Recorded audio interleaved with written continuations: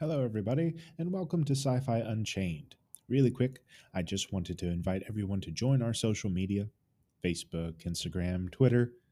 Well, there is a Twitter, but I don't really use it that much.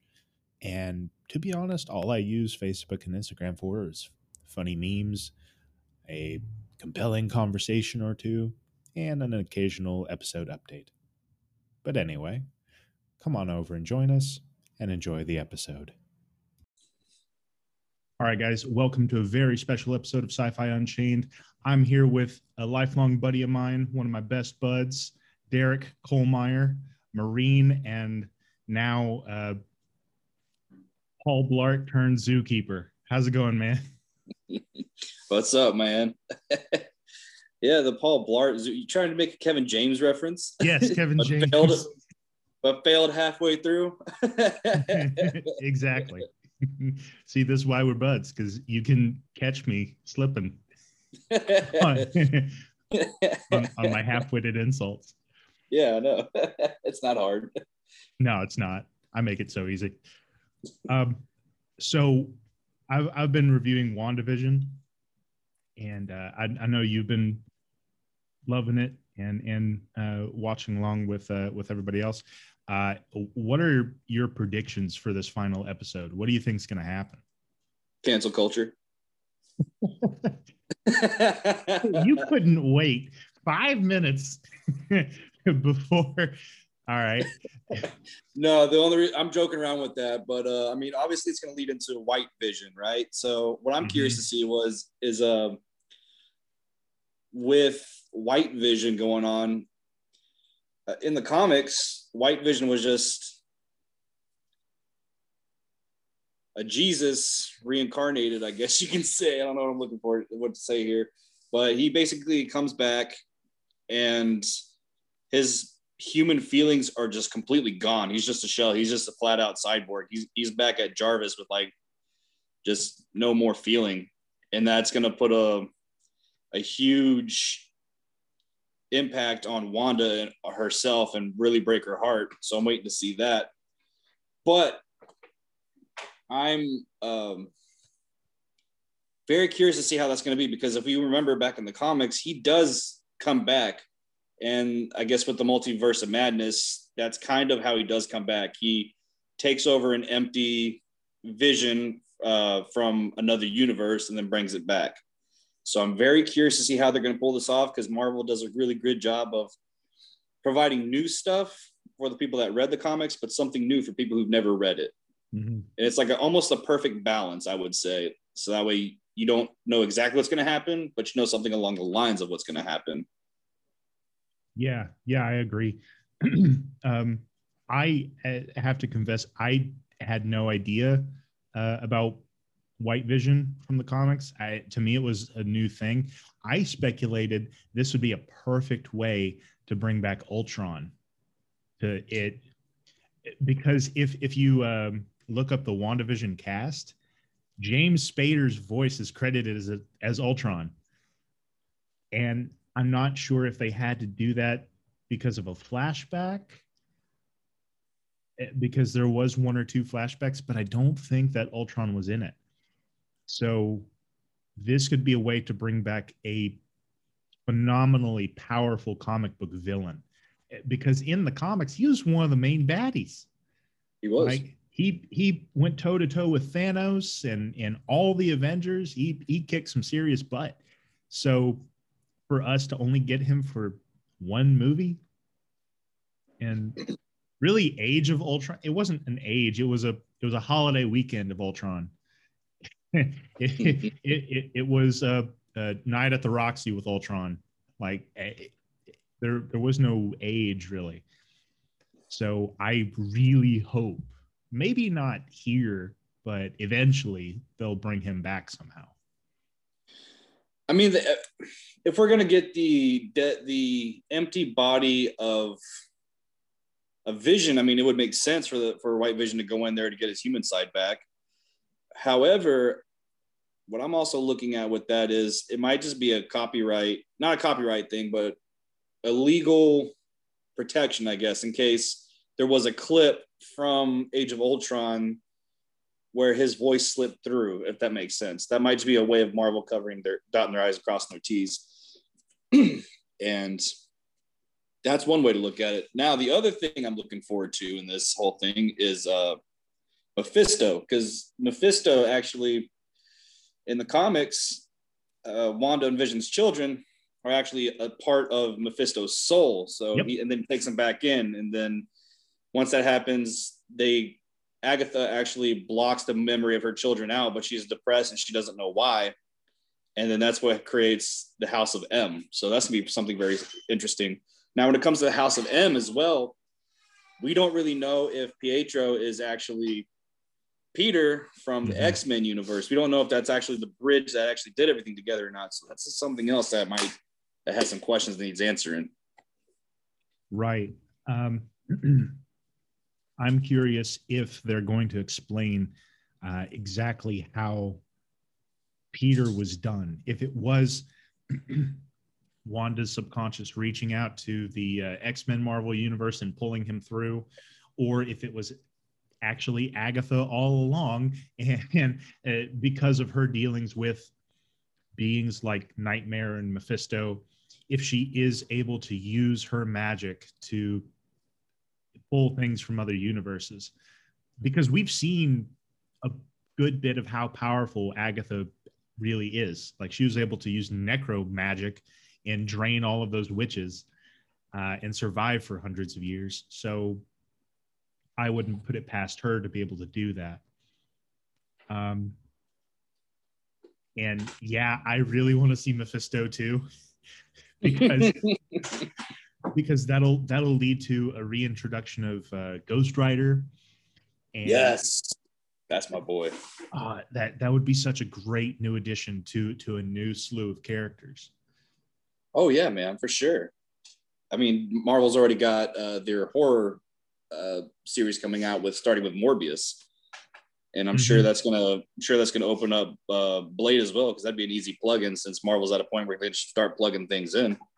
At the very least, an end credit scene where he just shows up and does a surprise motherfucker kind of thing. Yeah, I think Blade will confuse a whole bunch of people that don't know that Blade is part of the Marvel universe. Yeah. So I think that'll be a really fun moment. But I think something that might be going on is people are too focused on the Mephisto tie-in, because we have a whole bunch of other baddies that we could be getting, right? We could be getting we could be getting Dormammu coming back, because he was not even a full movie villain. It was what's his face from Hannibal. Yeah. So we could be, getting our reality's version of Dormammu, where he actually had a corporeal form, right? We could be getting Chthon, who's a arch demon of chaos, and Wanda uses chaos magic, so it would be a nice little plug-in. But the character we all want to see is Squirrel Girl. Oh, for sure, man. For sure. The only one that was able to go toe-to-toe with Thanos and win. And Doctor Doom, after Doctor Doom mollywops Iron Man, she just comes in and uses her squirrel powers. You know what, though? This is really what I really want to see. I want to see the Fantastic Four go up against Galactus, right? And they're over here struggling, where some of the Avengers, maybe some mutants, have to go in there and help them. Ghost Rider comes out of nowhere, does penance there, and he just goes away. And everyone's just like, who's that? That'd be super cool. That would be super cool. It's funny because Ghost Rider, when he does that, it actually permanently affects Galactus. He actually like he has PTSD from that moment, where he sits there occasionally and just thinks about what he saw and feels the pain of all the souls that he devoured. Because it's billions, like trillions, because of all the worlds he's consumed. Because I just want to see him do that and then just drive away like he did in the cartoon, and everyone's just like we know who he is, but they're all like, what? What's going on? So a lot of people were speculating that the The engineer that Monica was referring to a couple episodes ago was Reed Richards. And that could have been a really cool tie-in to start laying the foundation to get Fantastic Four. I would love to see the Fantastic Four introduced, how they introduced the Avengers, like as it, because we got a lot of them as side characters for other main character movies, right? Like Yep. Hawkeye was in the first Thor. A lot of people knew Yep. that. Black Widow obviously was in the Iron Man movies. So it wouldn't be too out there to have, all the different characters um, coming through some varying properties. There was actually a tie-in to Fantastic Four, I want to say, not directly to them. Man, was it Daredevil or Luke Cage? I want to say it was one of the Netflix things, but obviously they're rebooting all of them to bring them back in the Marvel Universe after Disney Plus came out and the whole ordeal with Netflix. But it was no, it was Spider-Man. He was delivering a pizza to that address, actually. No. Anyway, there was the tie-in to the address itself, I want to say. Mm-hmm. But what I'm curious is to see is, do they go to outer space and hits that that wave, that shock wave, or is it going to come from the hex completely exploding? That's one fan theory I saw. You know what else they could do with this hex? If it does actually explode and all this chaos power goes everywhere. Notice in the last episode, they dug into a lot of Wanda's backstory, and she stops that Stark missile from exploding. Mm-hmm. This is before her Hydra experimentation. So she has some latent mutant powers. Right? Yeah. Yep. So, and it would, of course, make sense because Stark tech is supposed to be top of the line, the best there of is this no kind dud. of stuff. Yeah. So it would make total sense that, she used some sort of magic to keep it from exploding and killing him. So what I'm thinking is a possibility is whenever all of that energy explodes out of the barrier, it washes over our reality and helps jumpstart all of other people's latent mutant genes. Now we have mutants. Because that's one thing I thought of, but I do have an issue if they do that. And here's why. One of the greatest parts of Magneto is he was a Holocaust survivor. One of the greatest things about Charles Xavier was how old he is. Wolverine, for example, he was, 1800s Canada? Yeah. That's the one thing that would make me go, hang on a second. And then, but Kevin Feige actually had a lot to do with the early X-Men stuff. So it's kind of, he kind of looks at Marvel like it's his baby, right? Mm-hmm. Like, remember that interview with the director from Sony for Venom? Yeah, Venom's now in the Marvel Universe. You just see him like casually look at her, get all wide-eyed, like nobody told me this. And then a couple of interviews later, he's like, no, that's not true. But yeah, it's one of those things where whether you liked the new X-Men movies or not, I mean, facts are facts. It was a flop at the box office, and it got destroyed by fan critics all across everywhere. Everyone hated it. Dark Phoenix was a disaster. They had the right cast. My thing was they're probably so focused on trying to bring it into the Marvel universe, but there's so many key events that like for example, Old Man Logan. Where was all this? The only thing I can see really plugged in is Deadpool, because he's cracking jokes the entire time. Like who's the guy with the Winter Soldier arm? Stuff like that. I think but for Deadpool himself not to pop up on the Avengers radar, and the fact that they're taking mutants to the icebox, it's going to be really weird and really hard to see it. But I do see the X-Men possibly being rebooted and trying to do some small time stuff, like back alley warfare, so to speak, like mafia warfare between Magneto and Xavier and all that jazz. The exciting thing, if they do have an X-Men reboot instead of just plucking all of the existing younger X-Men cast out of the Evan Peters universe, is we get to see all of the tie-ins, right? Like William Stryker being a contractor for Hydra or AIM or SHIELD, right? And that's how he gets his funding to do the Weapon X project. Magneto and establishing his Brotherhood of Mutants, right? And Yep. and how they were kind of fighting everybody.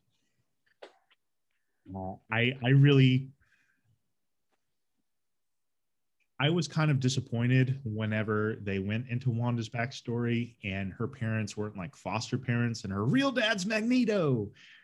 But the thing about Wanda from the comics was she had at least 3 origin stories because she kept getting new writers. Exactly. But because her powers were chaos magic and reality warping, she could change her own story. And that's how they explained away her having all those different origin stories. I think they could totally get away with that. For sure. Yeah. Like completely blocking her mind off that her and Vision were married, had kids, and she just kind of goes off the rails. I do want to see that, but I want to see that like as a ticking time bomb, like at a later date. And I really want them to have a few X-Men movies in the Marvel Cinematic Universe. Now, this is just me being selfish, flat out. But one of my favorite stories was X-Men versus the Avengers. That was one of my overall favorite stories. Seeing Hulk go toe to toe with Wolverine, seeing Scarlet Witch and the Phoenix going at it, something crazy. I want to see that go at it, and then figure out like, the only bad part about these movies with the team ups, like Batman versus Superman, King Kong versus Godzilla, all these things. They're always the good guys going at it, and all of a sudden, there's a mutual threat. Let's take care of this threat. Yeah, I want to see a different kind of plot twist, like we'll deal with each other later, but not even that. Just like finding peace on something other than Martha. Save Martha. I was just gonna say that. Save Martha. How do you know that name? It's funny at work. This chick and I were talking about that, and then if because we have to verify the name of the person on the account, and if one of us says Martha, the other one's just going to look at each other. How do you know that name? So I can't harp about this enough, but to me, DC live action stuff, total crap. They get everything wrong. The animated movies are amazing. Phenomenal, bro. Phenomenal. Justice League Dark. Now, when it comes to Justice League and DC, they have the potential of wiping Marvel off the map. This entire MCU that Kevin Feige put together, they have the potential just to go like Thanos' snap and say, you're no longer valid. We now own everything. Exactly. But the biggest DC villain, to be completely honest with you, is Warner Brothers. Like, for example, one of the better movies that came out of DC, I hated within the first 5 minutes. And I know people are going to be screaming at me and saying what have you, but I have my reasons. I bet it's going to be Harley Quinn. No, I actually hated that movie for a bunch of different reasons. I can explain everything wrong with the DC universe and how it could be reorganized and how it could have been. But I hated Wonder Woman. I hated the first Wonder Woman, and I'll tell you why. It killed it for me within the first 5 minutes. Some of Wonder Woman's greatest storylines are her going up against the gods, and they killed all but one. And I'm like, you just took most of my favorite stories and said, nope, that's garbage. Yeah. It's what happened to Disney purchasing Lucasfilm 2.0 in one movie. Dude, oh my God. But I love how the first Wonder Woman, The only reason I liked it and the only reason I thought it was okay, it was just a Captain America reskin. It was. It's exactly Captain. It's just a different World War. Same thing, you know? I mean, if it's not broken, don't fix it. But that movie was broken. Like one of my biggest complaints about DC is this. To be completely honest with you, Man of Steel, phenomenal, great start. We're right there. We're right there. And even when they were advertising Batman versus Superman at Comic-Con, Henry Cavill advertised it right after they advertised Age of Ultron. And he said, and the thing he said at that Comic-Con was, he goes, there is going to be a Man of Steel 2, but it's not going to be called Man of Steel 2. I'd like to read you a line from one of the famous lines. With my hand wrapped around your throat, remember that I am the man who beat you. And then the symbol of Batman versus Superman popped up behind him. Got roaring applause. It drowned out Age of Ultron. And like that was when Marvel goes, oh shit. Mm-hmm. Like they know they were in trouble. But the problem with Batman versus Superman was if you go back and watch those three main trailers, you've watched the entire movie. Yeah. There was nothing left to the eye. I like to call it a nerdgasm. Like I understand they had to get the toys and the rights and all that, but here's the thing. If you didn't show Wonder Woman in the trailer, they took that feeling away from us, you know, like that nerdgasm, like that, oh my God, it's Wonder Woman. They took that away from us. And that's something I hated. Because if you were to have Gal Gadot do her thing, she's in a fancy party, she's stealing intel, she's in a museum, she's looking to steal some other things. Right off the bat, a lot of people would be like, okay, this is probably Catwoman. You know, and then all of a sudden you see, you know, with the shield. That would have been awesome. That would have been fantastic. That would have been something that everybody would have got goosebumps and loved. Mm-hmm. Secondly, why did they bond off the name Martha? I mean, I'm not gonna kick a dead horse here because I think everybody's in agreement with that one of just being terrible. But and I do agree with the fact that Batman has been redone so many times. He doesn't need another reboot. He does not. It's everyone knows who Batman is. Now, what they could, and then they just rushed it right after that into Suicide Squad and then Justice League. That was terrible. What they should have done was play the long game. Have all the characters from Suicide Squad be the starter villains for everyone else coming up in Justice League. And then trying to fill the void of Batman versus Superman, trying to see who's going to, with all these superheroes popping up, now there's a reason for Suicide Squad, you know, because we have all these heroes, but what if one of them goes crazy and we can't stop them? And then that's when we have Suicide Squad. See, now everyone already has an established storyline. They have an established past. Now they're doing really good. And then at the end of that, you can have Justice League where you have the positive side of it. But the way they did it all was like and you know what I'm trying to say from here. Yeah. See, that was my main beef with Batman v Superman. What was their reason for fighting?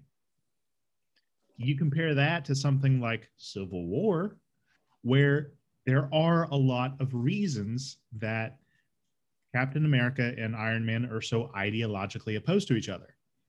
Mm-hmm. And it's not just within the team, but it's now on a global stage, right? Yeah. Batman's like, you save people, but you don't care about the casualties or whatever. And Superman's like, you're just a vigilante. You're an alien in a spacesuit. Like, there's no real hardcore reason for them to really hate each other and have that conflict. DC, to me, keeps biting off more than they can chew with what they're trying to do to compete with Marvel. Exactly. When they should stick to their guns, keep cranking out all this awesome animated stuff.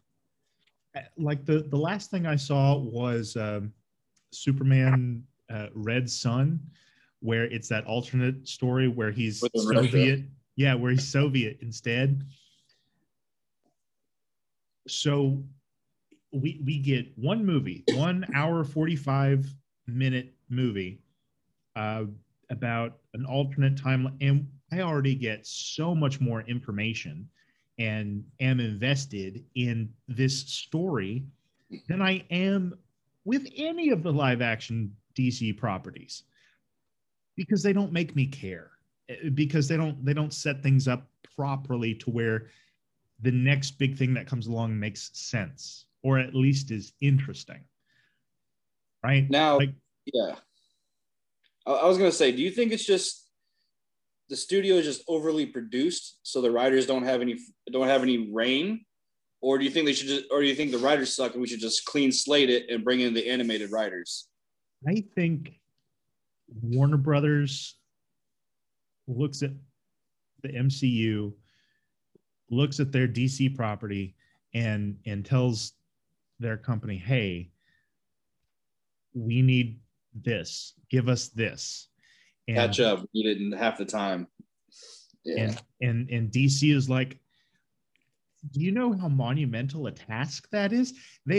Marvel spent over 20 years building all of this, and you want this immediately? And Warner Brothers is probably saying, "Yeah, give it to us now."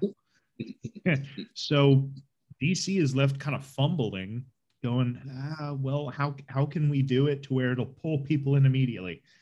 I know, we'll grab Cyborg out for whatever reason, like he's not with the Teen Titans at this point. Because It's a lot of it. I think it's just, and I know this is going to sound bad, but a lot of it I do believe is, how should I say, social justice representation. I guess I could say, but I think a lot of it too is the reason why I didn't like Captain Marvel. They kept trying to overemphasize the fact that she's a woman. yeah, Nothing wrong with that. Yeah, she's a woman, but she's also one of the best superheroes ever, man. Focus on what she's capable of, and give her some really cool lines as well as some good fight scenes. Everyone comes across, and everyone's good to go. It's not so much that, oh my God, she's a blonde woman. That they had to borrow Tom Holland's butt for her suit. I saw that meme. That's hilarious. And that's yeah, exactly why I think Black Widow is going to do great. exactly. Because from the looks of it, they're not focusing on, oh, it's a woman. They're focusing on an interesting character with a crazy backstory and some super awesome Russian superhero family. Mm-hmm. Just from the trailers alone, it looks awesome. And we're getting Taskmaster. I know, right? Mind blown. Right? There's so much set up that's going to be awesome because of this movie. Captain Marvel. The only reason I'm glad we got that movie is for the freaking Flurgan, that stupid cat. It explains how it explains the Nick Fury eye thing, and for the entirety of the MCU before, it was kind of hushly explained, like, oh, he got this in combat, or this came. I think his line in the Winter Soldier movie is, "I got this the last day I ever trusted anybody." Like it's some mysterious, like badass cool thing. No, it's just a cat. A cat scratched an alien cat scratched his eye. Yeah, that's hilarious. That stuff's hilarious to me. Of course, seeing Coulson back in the movies, everybody loved that. We get a little bit more as to like the journey of the Tesseract, because that was like the first super important Infinity Stone that we got. Without knowing that it was an Infinity Stone, we just thought it was a magic cube. Great power source, great weapons. And it set us up for future stuff, like the Skrulls. The Skrulls were one of the best parts of that movie. Mm-hmm. And especially because now we see them later on as operatives for Nick Fury. He's out in space with this giant space station wondering where his shoes are. That was awesome. That was the highlights of that. We also got Monica Rambeau, but I'm waiting to see what she actually does, because in the comics she was just like a she was trying to be Captain America a little too hard. I got to be the leader. I got to be the leader. And that was some of the funny lines too when she opens up her own group in what was it, San Diego or New York. But she led the Avengers for a while, which opens up the door for this a little bit, I guess. But some of the jokes were like when she goes with her second group, I should lead this group. I led the Avengers, and they start cracking jokes like, "Let me guess, you led the Avengers." Stupid things like that. But I'm really curious to see what they're going to do with her, because if they don't do much with her, I'm going to be severely disappointed. Well, as far as Marvel doing things correctly, they're hitting 9 out of 10. Oh, for sure. With the exception of things like who is watching Hulk? who's watching the Hulk movie that they shoehorned into the MCU with Robert Downey Jr. at the end of the movie? Putting a team together. All right. Who's watching Thor: The Dark World? Nope, nobody. And then Captain Marvel did so poorly. I think Brie Larson has a lot to do with that, though. You could be right. Wasn't there a whole lot of tension between her and the other cast members? Yeah, dude. If you go back and watch like a lot of interviews, like there was one with Don Cheadle. That's it. Yeah, I said it right. Yeah, Don Cheadle and Chris Hemsworth and her, and then like the guy was asking like a simple question like who's stronger, Captain Marvel or Thor? You know, so you can get this friendly banter going back and forth. And she's like, no, they flat out said it. They said it. And then Don Cheadle's just like, okay. And then Chris Hemsworth is like, starts thinking she's messing around, so he starts messing around. Then she starts getting offended, and then so he starts trying to do his charisma. keeps rolling fives on that one, and then she's just like, no, just pulling a full-on Karen in Walmart, and just she just was not. She wants everything. She wants to be the center of attention. I do believe. Like we see that with behind the scenes with Kathleen Kennedy and the Star Wars stuff with Brie Larson inside of it. Now, is she fired or not? Because it would make sense. No, Kennedy. No, not Kennedy. Larson. I haven't heard as much. Because what I was hearing from that, like she tries to take control of everything. Like she was talking about with the show that she's doing with Disney Plus with Star Wars, she's trying to erase the fact that Anakin Skywalker was the chosen one.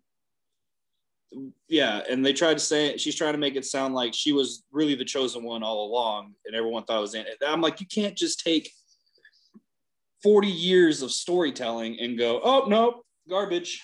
Hold on, I run this now. Hold on, Brie Larson is doing this?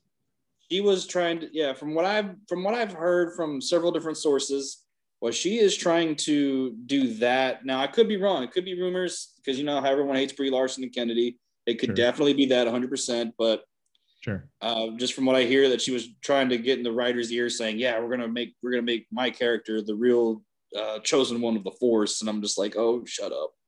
You can't be doing that." Everyone likes Mark Hamill better anyway. Like, yeah. Well, I mean, it fell so flat and so hard whenever they did that with Rey. And also, I didn't think about this till the other day. So Anakin's whole bag was, all right, Palpatine, you have to teach me how to cheat death. Palpatine's like, all right, we'll figure it out, Sonny. And then 20 years, they don't figure out how to cheat death. At the end of Rise of Skywalker, Kylo Ren cheats Rey's death, not only cheats death for Rey, but brings her back. Mm-hmm. I'm thinking Anakin's ghost has to be off in the Force going, huh, so that's how I could have saved my wife. Would have been nice to know how to do that. No one wants to kiss those big ass those burnt chapped lips, you know. What I saw though, I'll send you the link later on, man, so you can post it on here. But what I saw was from one of the what was it, the Last Jedi scripts, it was supposed to be like this whole, it was from the actual director and stuff. Like one of them that Kathleen Kennedy fired like halfway through or a third of the way through. That's why that movie doesn't look like it's complete, because it's different people picking up at different spots. Makes sense. But he actually had a plan for Finn. He had a plan for the other guy. He had a plan for Rey. He had a plan for everybody. It was going to be on Coruscant, and the New Republic was marching in on it. And Finn was supposed to be in charge of rallying the people to come fight for themselves, and getting everyone there and showing them how to do it the way they would do it in their tactics. Like one of the scenes it was epic, man. It was an epic picture because they drew it out and everything. It looked so awesome. So there's this X-Wing sticking out of this pile of like ATSTs and like a whole bunch of just broken ships. And he's waving the Coruscant flag on the nose of the X-Wing, rallying everyone to shoot back. There was a lightsaber guillotine for the politicians that they hated. It was going to drop. Yeah. See, you're already like, what in the world? This is awesome. And then the guy that took over after Kylo Ren, I forget his name because it shows you how much I enjoyed that movie. But he ends up doing seppuku with a lightsaber, and that was how he goes. What? Yeah, what? There were so many cool things going on. It was going to show the fact that Rey was strong. Luke was still there. You know, it was going to be like a whole thing. And Kathleen Kennedy goes, "No, that sucks." Like it was based on the French Revolution. I'm like, okay, that's everyone's still familiar with the French Revolution, especially if you played Assassin's Creed. I know that's not everyone's favorite, but everyone knows. Everybody knows, and we all read Tale of Two Cities as kids, so yeah, everyone knows about it. And it would have been really cool to see a lightsaber guillotine just. Yeah, that would have been crazy. That would have been crazy. I mean, so what they did was they shortened it down to lightsaber acts, and they gave it to some sort of. Oh, come on, really? Yeah. Even Daisy Ridley, she hated Kathleen Kennedy. She came out and said, like, I trained for months for certain scenes, and Kathleen Kennedy just cut it. Talk about like low blows, man. Like, there's so many questions that we're left just hanging on to after that trilogy. Like, all right, how big was the First Order? Did it control the galaxy? What happened to Coruscant? What happened to the Wookiees? Where's all this stuff? And I read the trilogy that happens, the Aftermath trilogy that happens right after Endor. Mm-hmm. They changed Mon Mothma's character to be 1,000 times more pacifistic. So almost immediately after Endor, she starts demilitarizing the Rebel Alliance. Now, mind you, they just blew up a Death Star and killed Palpatine and Vader. They didn't do anything to the tens and thousands of Star Destroyers and hundreds of thousands of support ships and planets and stuff that the Empire still has. So why? Your job's not done. Exactly. Like you're just getting started, dude. But that's why I actually appreciate The Mandalorian, because it shows like after that happened, they all went into hiding because now there was no centralized leader, and everyone who tried to ended up getting arrested or killed. That's why I thoroughly enjoyed The Mandalorian, because it shows like some of the stormtroopers sticking with it, and some of them just go, you know what, who's going to boss me around now? Nobody.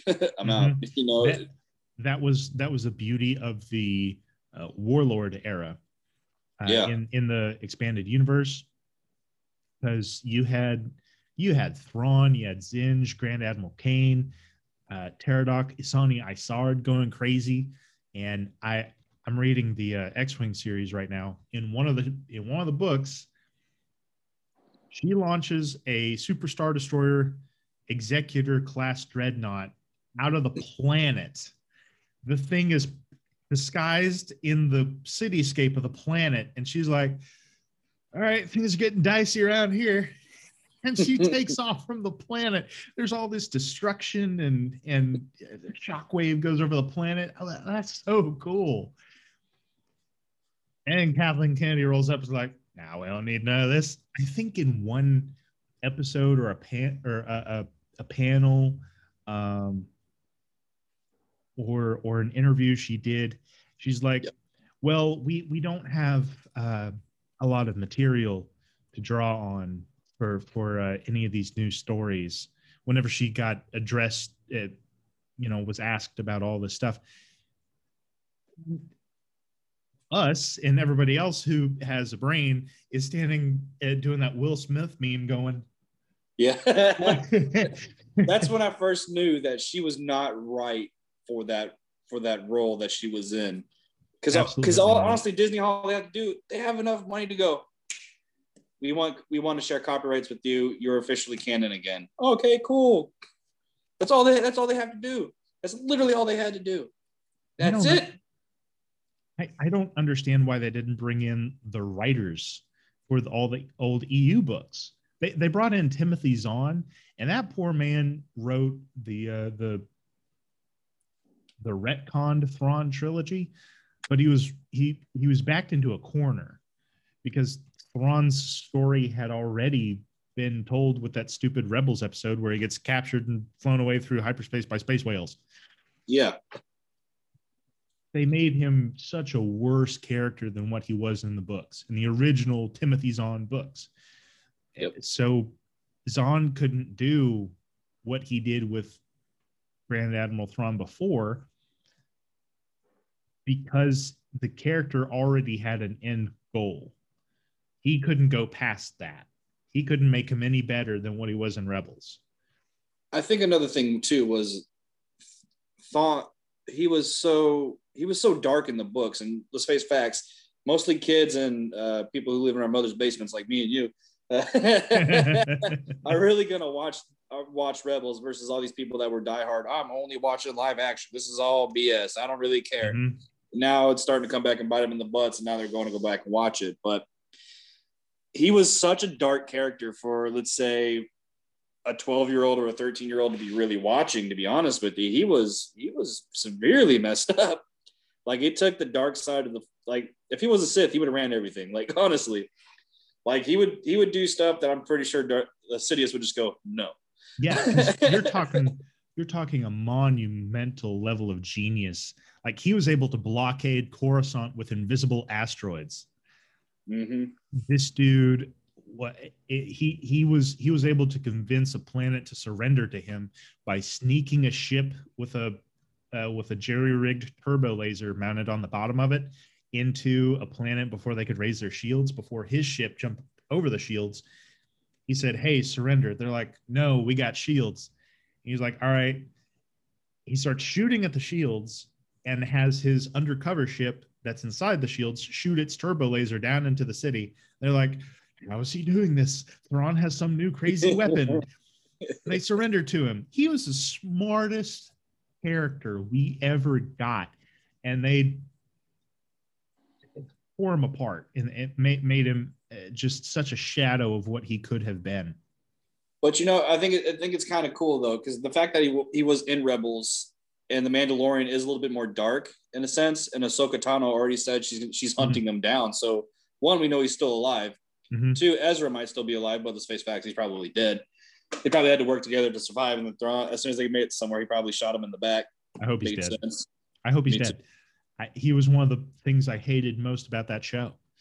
All he did was whine and cry, and just it's like that. It's like back in the early 2010s, every show had that one whiny teenage kid. The virus from the vampire TV show with Yellow Jacket. That kid, no, my mom's a vampire. You can't kill her. The Walking Dead, Carl. Carl. He was just that guy. Like, I can't believe we're doing this. Well, dude, it's a bigger picture than what's going on. You're too young to really comprehend what's going on. I'm an adult. Okay, do this. I failed. See, a huge problem I had with him was, number one, he had plot armor thicker than Goku. Number two, we got this show after we had Clone Wars. Clone Wars characters had some serious consequences. They had, when stuff happened to them, it was pretty real.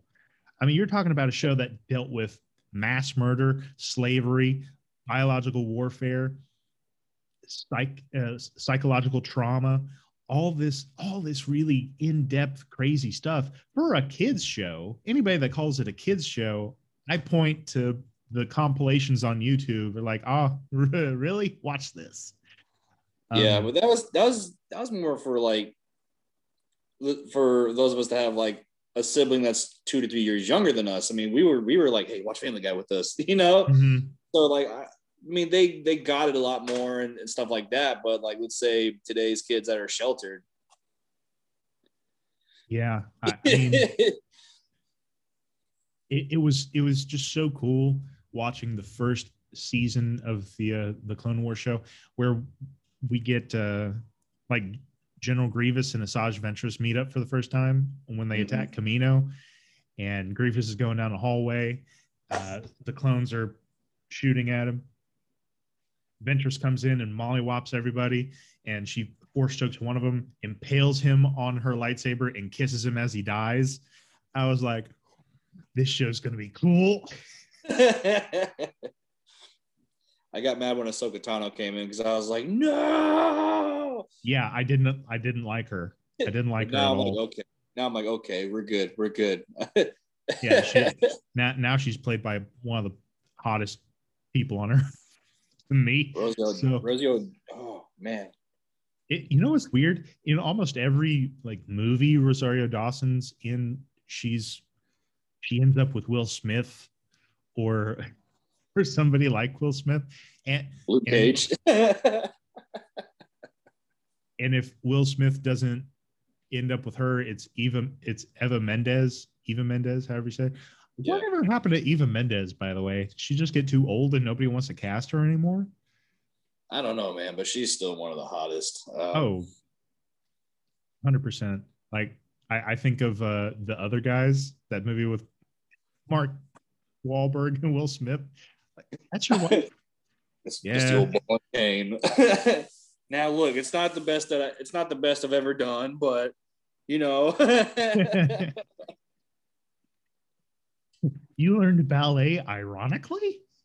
I think we all learned a new dance today. A dance about feelings. A dance of emotion. Thinking such a funny movie. But yeah, going back to Marvel, looping all the way back around to Marvel. Yeah. I know a lot of people really liked the Netflix series. I couldn't get into them. Which one? All of them. I just couldn't do it. The only thing that I really liked was their collab episodes when they were fighting. Oh yeah, the Defenders, amazing. Yeah. The Defenders was pretty cool. I was a huge David Tennant fan when he was on Doctor Who. Couldn't really care about him that much in Jessica Jones, because to me, Jessica Jones was the live action Inuyasha, because they would just all I would hear while playing that show was Jessica, and like it was Inuyasha go, Naruku, Kagome. Yeah, no, I loved the Daredevil series though. I thought that was freaking phenomenal. The reason why I liked it so much is because it gave him his origin story. Mm-hmm. And then at the very end of the first season, you see him in his full suit. I thought that was cool. Everyone hated that. Like, get in your suit. No, man, it's all about the struggle to get there, what I find attractive. And then season 2, absolutely loved it, especially with the Punisher. Because you know me, man. I love the Punisher. Oh, yeah. And especially to have John Berthal coming in. That was his name, right? Yeah, I said it right. Anyway, if I'm wrong, don't hate me. The guy that played Shane on Walking Dead. Yeah. He nailed that. He nailed it to the T. And I loved it, especially that jail fight scene. I know, like out of everything, you probably liked that the most. Mm-hmm.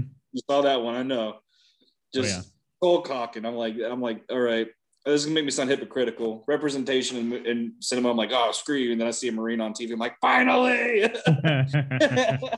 Like I said, hypocritical, but it's just that bruteness and just like, I got to get the job done. I'm gonna get the job done. I don't care how many times I get stabbed, it's gonna get done. And speaking of Charlie Cox, Daredevil, did you see what happened with Spider-Man? No, what do you mean? He was spotted on set for Spider-Man 3. Really? Yeah. Oh. Could this be the So Defenders tie-in? from what I hear, they're probably going to reboot Daredevil. I don't know if they're actually going to do that or not, but I know for sure they're rebooting the Punisher, but they're keeping John Berthal. Mm-hmm. Now, did they keep the actress for Jessica Jones? That's a great question. I don't remember, but I know for sure they're going to recast Luke Cage. Mm-hmm. But anyway, yeah, Spider-Man is something I wanted to talk to you about because I'm reading a whole bunch of. I'm trying to keep it like spoiler like away from as possible, but some of the actors that were spotted on set: Jamie Foxx, Andrew Garfield, Tobey Maguire, the guy that played Doc Ock, and Tom Holland and Charlie Cox. Alfred Molina. Yeah.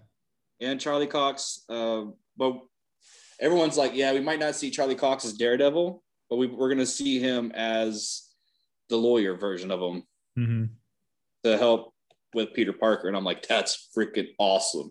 So we're going to get a live action Spider-Verse. And I do believe we might get Sinister Six out of this because, I mean, you got Electro, you got Doc Ock, and the Vulture is already in jail. It wouldn't be hard to break him out, to be honest with you. Oh, I'd love to see Michael Keaton. Please bring back Michael Keaton.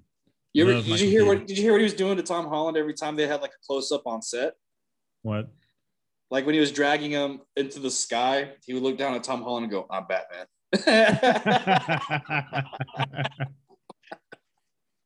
Oh, I love it. That's hilarious. Apparently, he'd do that, and the whole cast would have to like stop, and because they'd all be laughing. And Tom Holland goes, "Yeah, I couldn't get some lines straight through because he kept saying I'm Batman." So, tell me if I'm wrong about this. I don't think I am, but the guy in the end credits scene or the last scene of the Spider-Man movie with the Vulture, I think it's the second to last one. The guy Michael Keaton's Vulture character passes when he's in prison is the guy that's going to be the Scorpion. I do believe so. I think that's right. Wasn't there another end scene where Michael Keaton was like in jail or something? There was no. I could have just probably dreamed it, but like he was about to go in a van. He was coming out of a van or going into a van, saying, "Hey, how's it going?" or something stupid. I don't remember. I'd have to go back and watch. By the way, the Spider-Man movies aren't on Disney Plus. Like, why? Sony still has 50% of the rights to them. I see. Oh, that's so dumb. Yeah, and I think there's another rumor about. I don't know how true this one is because I don't believe this one's going to be real or not. But so if you're listening, don't get your hopes up too much. But Venom might be in there as well with what's his name. But yeah, did you have a PS1, a PlayStation 1 growing up? No, I was more Nintendo. I had like a Nintendo 64 and then I had the Cube. Because there was a Spider-Man game for the original PlayStation. And after you beat the game and all of the villains are in the same jail cell, the Rhino's in there. He goes, so if I'm a rhino and you're an octopus and he's a scorpion, what's a Mysterio? And he sits down on the bench and this henchman flies up and his head's impaled in the ceiling.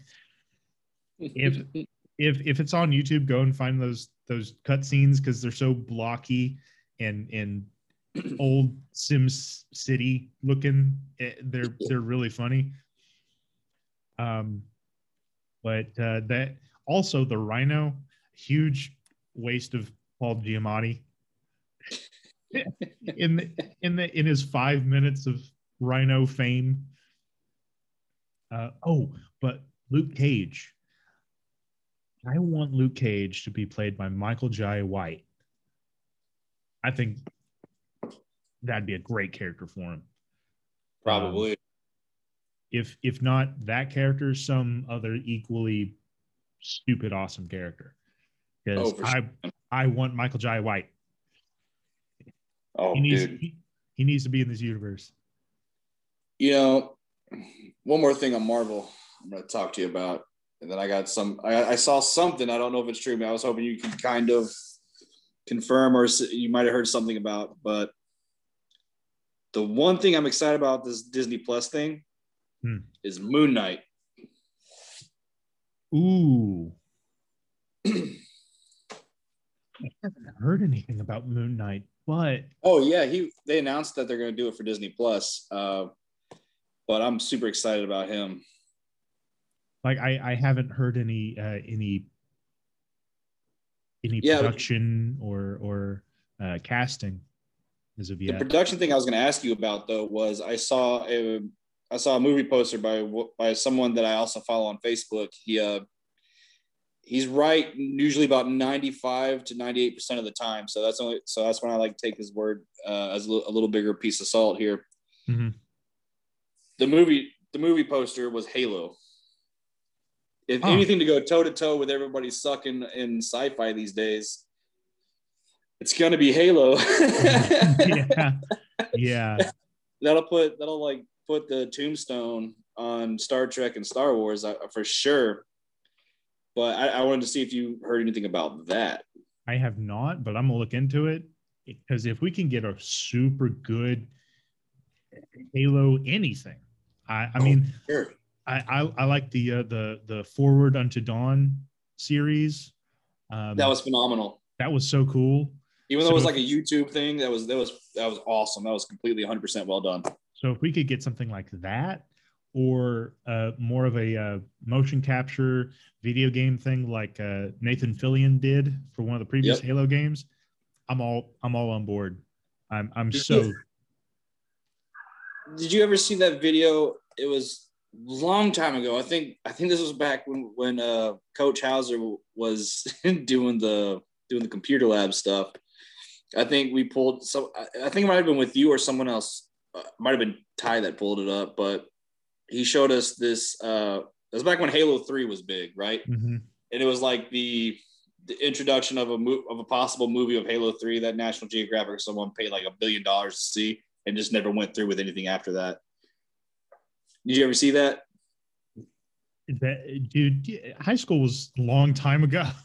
Yeah, I know. It's I terrible. remember.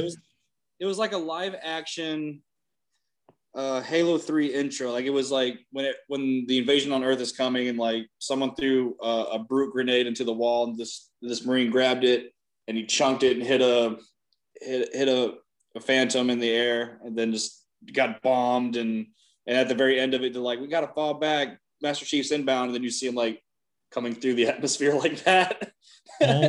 all I remember coming out Halo wise that wasn't actually Halo was that was on YouTube was Red versus Blue and the Blow Me Away by Breaking Benjamin AMV.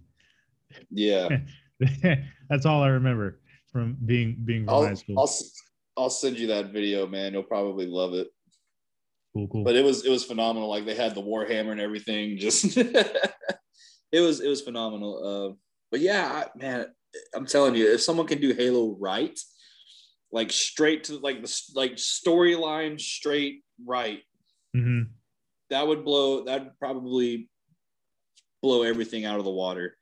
That'd probably be the only thing that would actually keep up with Marvel would be like if they dropped that movie and then dropped like a Halo 2 movie. Like that would just 100%. Absolutely.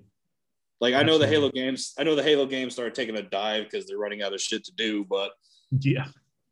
But if they opened up if they went all the way to Halo 3 at least, and they had like mini series in between, like they could have done like.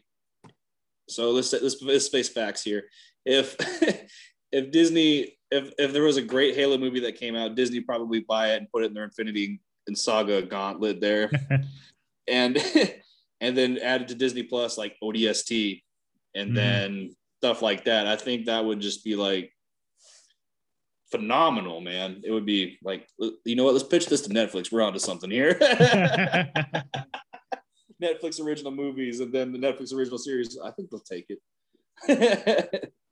Netflix, I think, is grabbing everything they can because they're having to compete with Disney Plus. I think they're doing fine. I think, by the way, they also grabbed Nickelodeon. Netflix grabbed Nickelodeon too. They got deals. Oh, did they? They grabbed Nickelodeon? Because Nickelodeon just announced the Avatar studio. Yeah, they're working with Netflix. I think SpongeBob will end up hitting there eventually. I'm excited. Fairly Odd Parents, Danny Phantom. Oh, I'm excited. So they're doing super well. Amazon Prime is also scooping up whatever it can. Yeah. So, have you seen on Netflix Love, Death, and Robots? No, I remember you telling me about that. I need to go watch it. Dude, you gotta watch Love, Death, and Robots. Right out the gate, first episode, you can be like, what's going on? Actually, Love, Death, and Robots is a huge inspiration for me, and it's one of the things that got me starting on writing all of the diverse sci-fi short stories that I do. Mm-hmm. Like I have one that's called My World for a Basketball, where there's this completely normal world and all of the people start turning into rubber and their bodies start twisting into the fibers of rubber that's on a basketball. Mm-hmm. And it's this horror thing that happens to the entire planet. And then you see this rip in the fabric of the reality, and this giant hand reaches down and grabs the world like it's a ball. And it cuts to this little girl pulling a basketball out of this like dark box that's by this alley, and she's just bouncing it like it's a regular thing. So it's Love, Death, and Robots, 100% that, but with exactly what's in the title: Love, Death, and Robots. So yeah, that's going to be my next big venture for this channel is writing a whole bunch of sci-fi short stories. I already have the platform set up for it. I just have to, cross all my I's, dot all my T's, get some editing going on those, and I'll be able to launch pretty soon. But yeah. Was that your segue to get me to talk about my anime there that I'm trying to work on, or my manga? But yeah, I feel you on that one. I still want to link up with you to do that play that I was telling you about, Spades. Yes. I think it would just be fun and just exciting. A little bit of a Tyler Perry-esque, but through the eyes of an actual of Marines and stuff like that. And I have a really great way for us to get that published. I'll talk to you about later. Okay. And it's I didn't know this was a thing. I didn't know this was real until maybe a year ago. And it's so simple. And I've looked into it. And it looks really easy to do. And I'll tell you about how crazy easy it is to do later on. But definitely that. And we can also have it featured on the channel. Absolutely 100%. But one of the reasons I wanted to start this podcast and now the other platforms that I'm launching into was I saw the degradation of science fiction quality and storytelling quality. Like if you weren't Marvel, if you weren't DC, if you weren't one of the big guns, then your stuff was crap. Like you were. Yeah.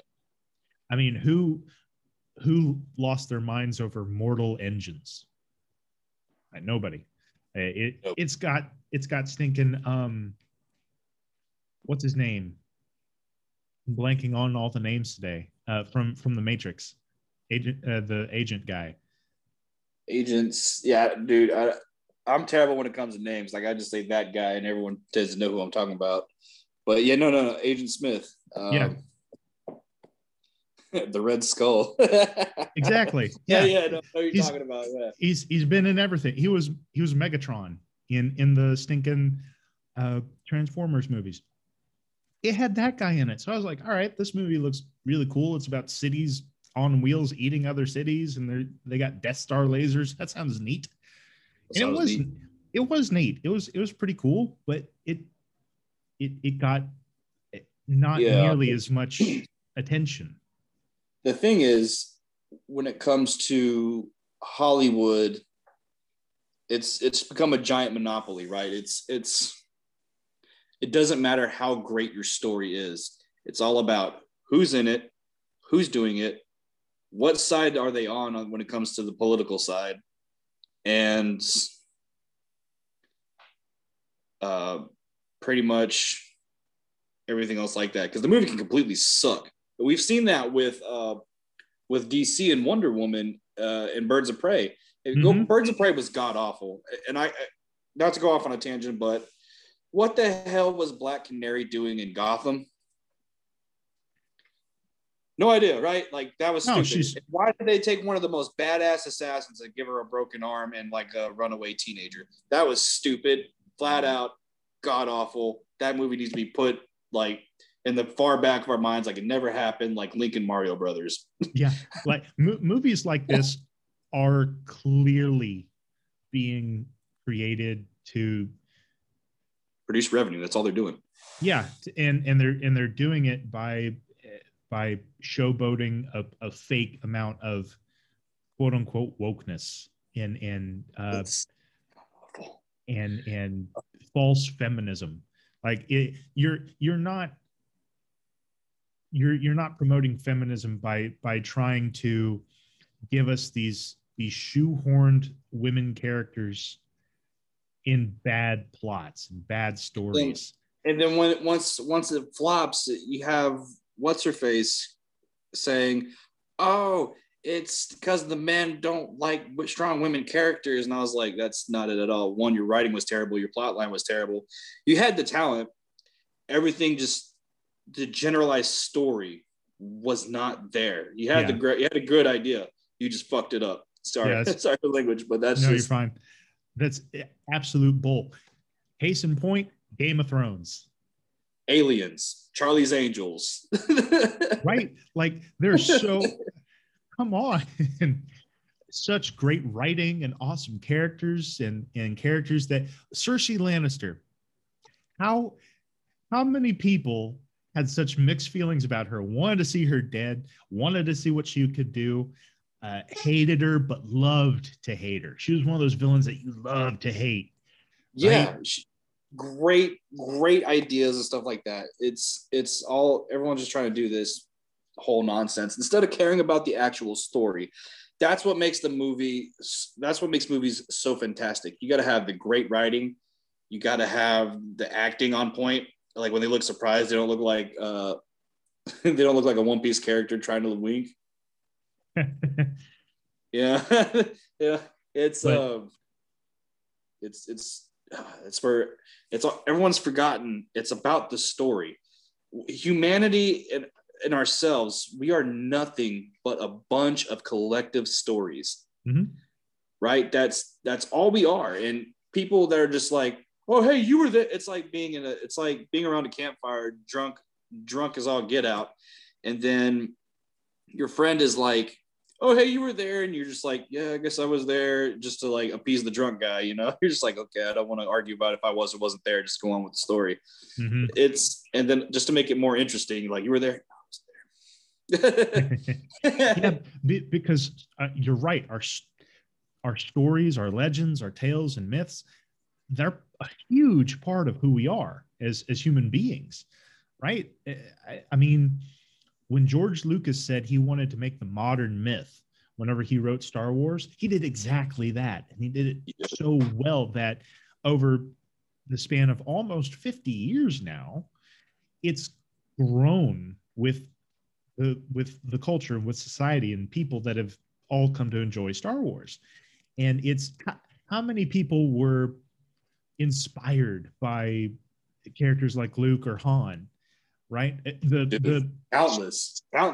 The Star Wars theory guy, he went through a huge bout of some serious medical issues, and he used Star Wars to literally help make him better. Like, it improved his health, that he had this thing to latch onto and give him inspiration and hope. Yeah. That's what stories have done for us for forever. You know, that's literally something that's similar that happened to me. That's why I care about stories to the extent that I do. And what makes video games, books, and movies more magical than the rest of them. Seeing faces that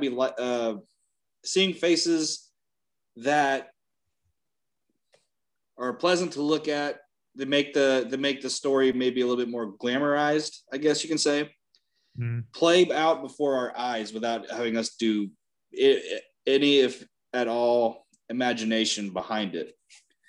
And the story I was going to tell you about was when I was in the Marines, I was going through a really hard time, and I was drinking a little too much.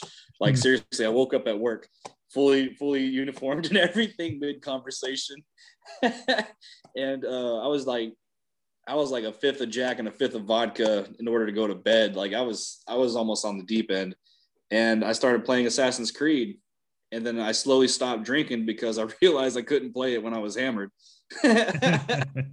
And I love this story. The story of just like, I like pseudo history. It's fun, you know, and I know it's not real, but it's super fun. It's based off of historical events, and I wanted to see what was going to happen next. And instead of going to work tired and hungover, I was just going to work tired because I was just like, dude, it's amazing.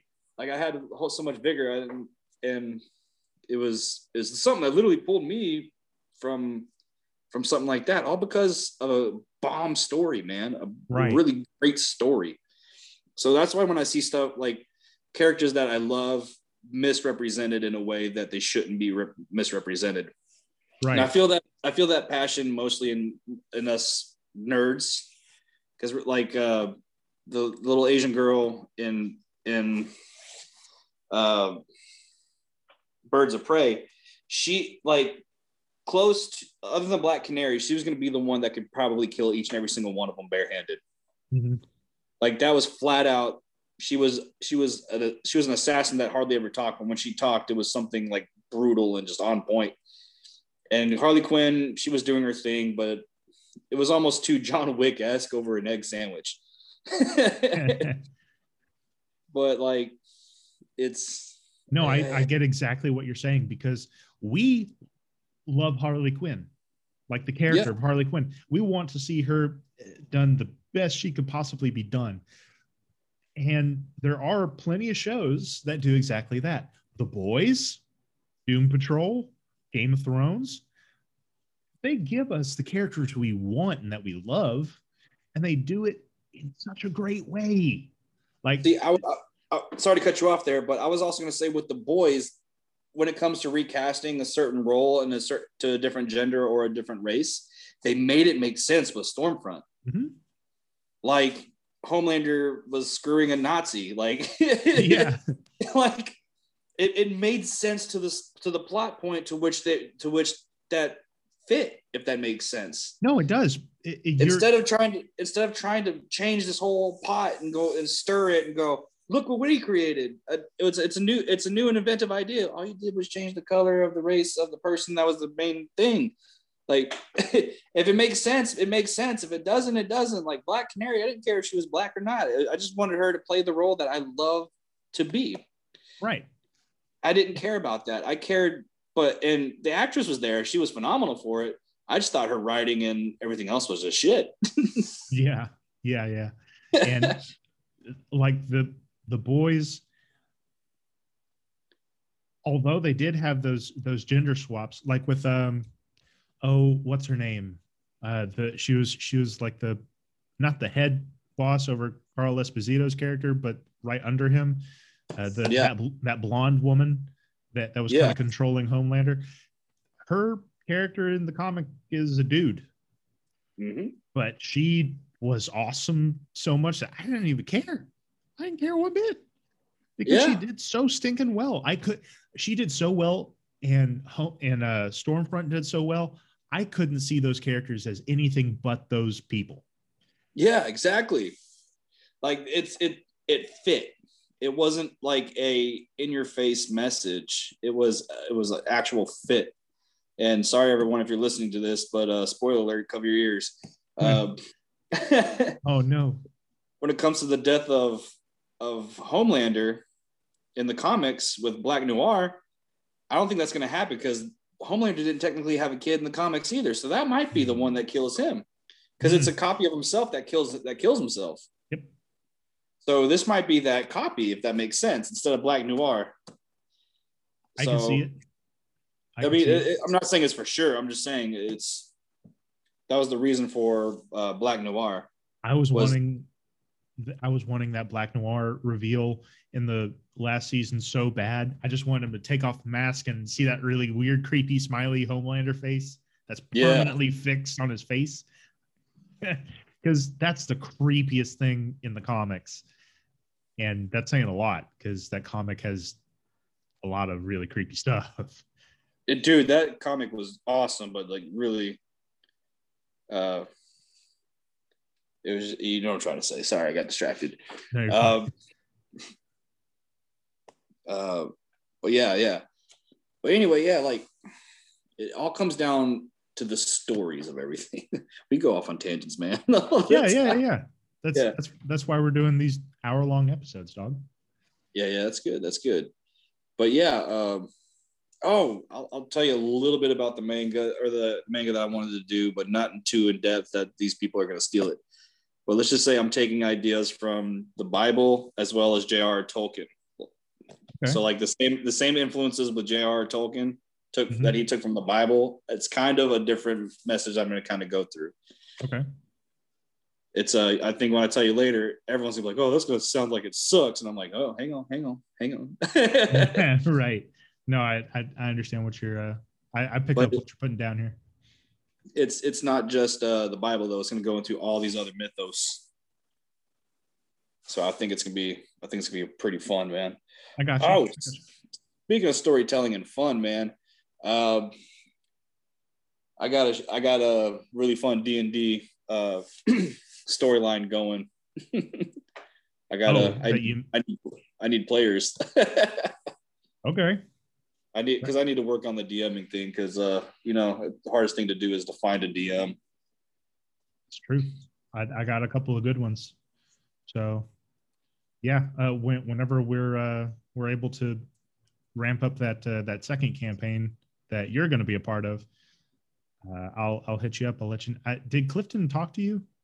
Yeah. He didn't tell me when it is yet, or I probably didn't check it. But okay, cool.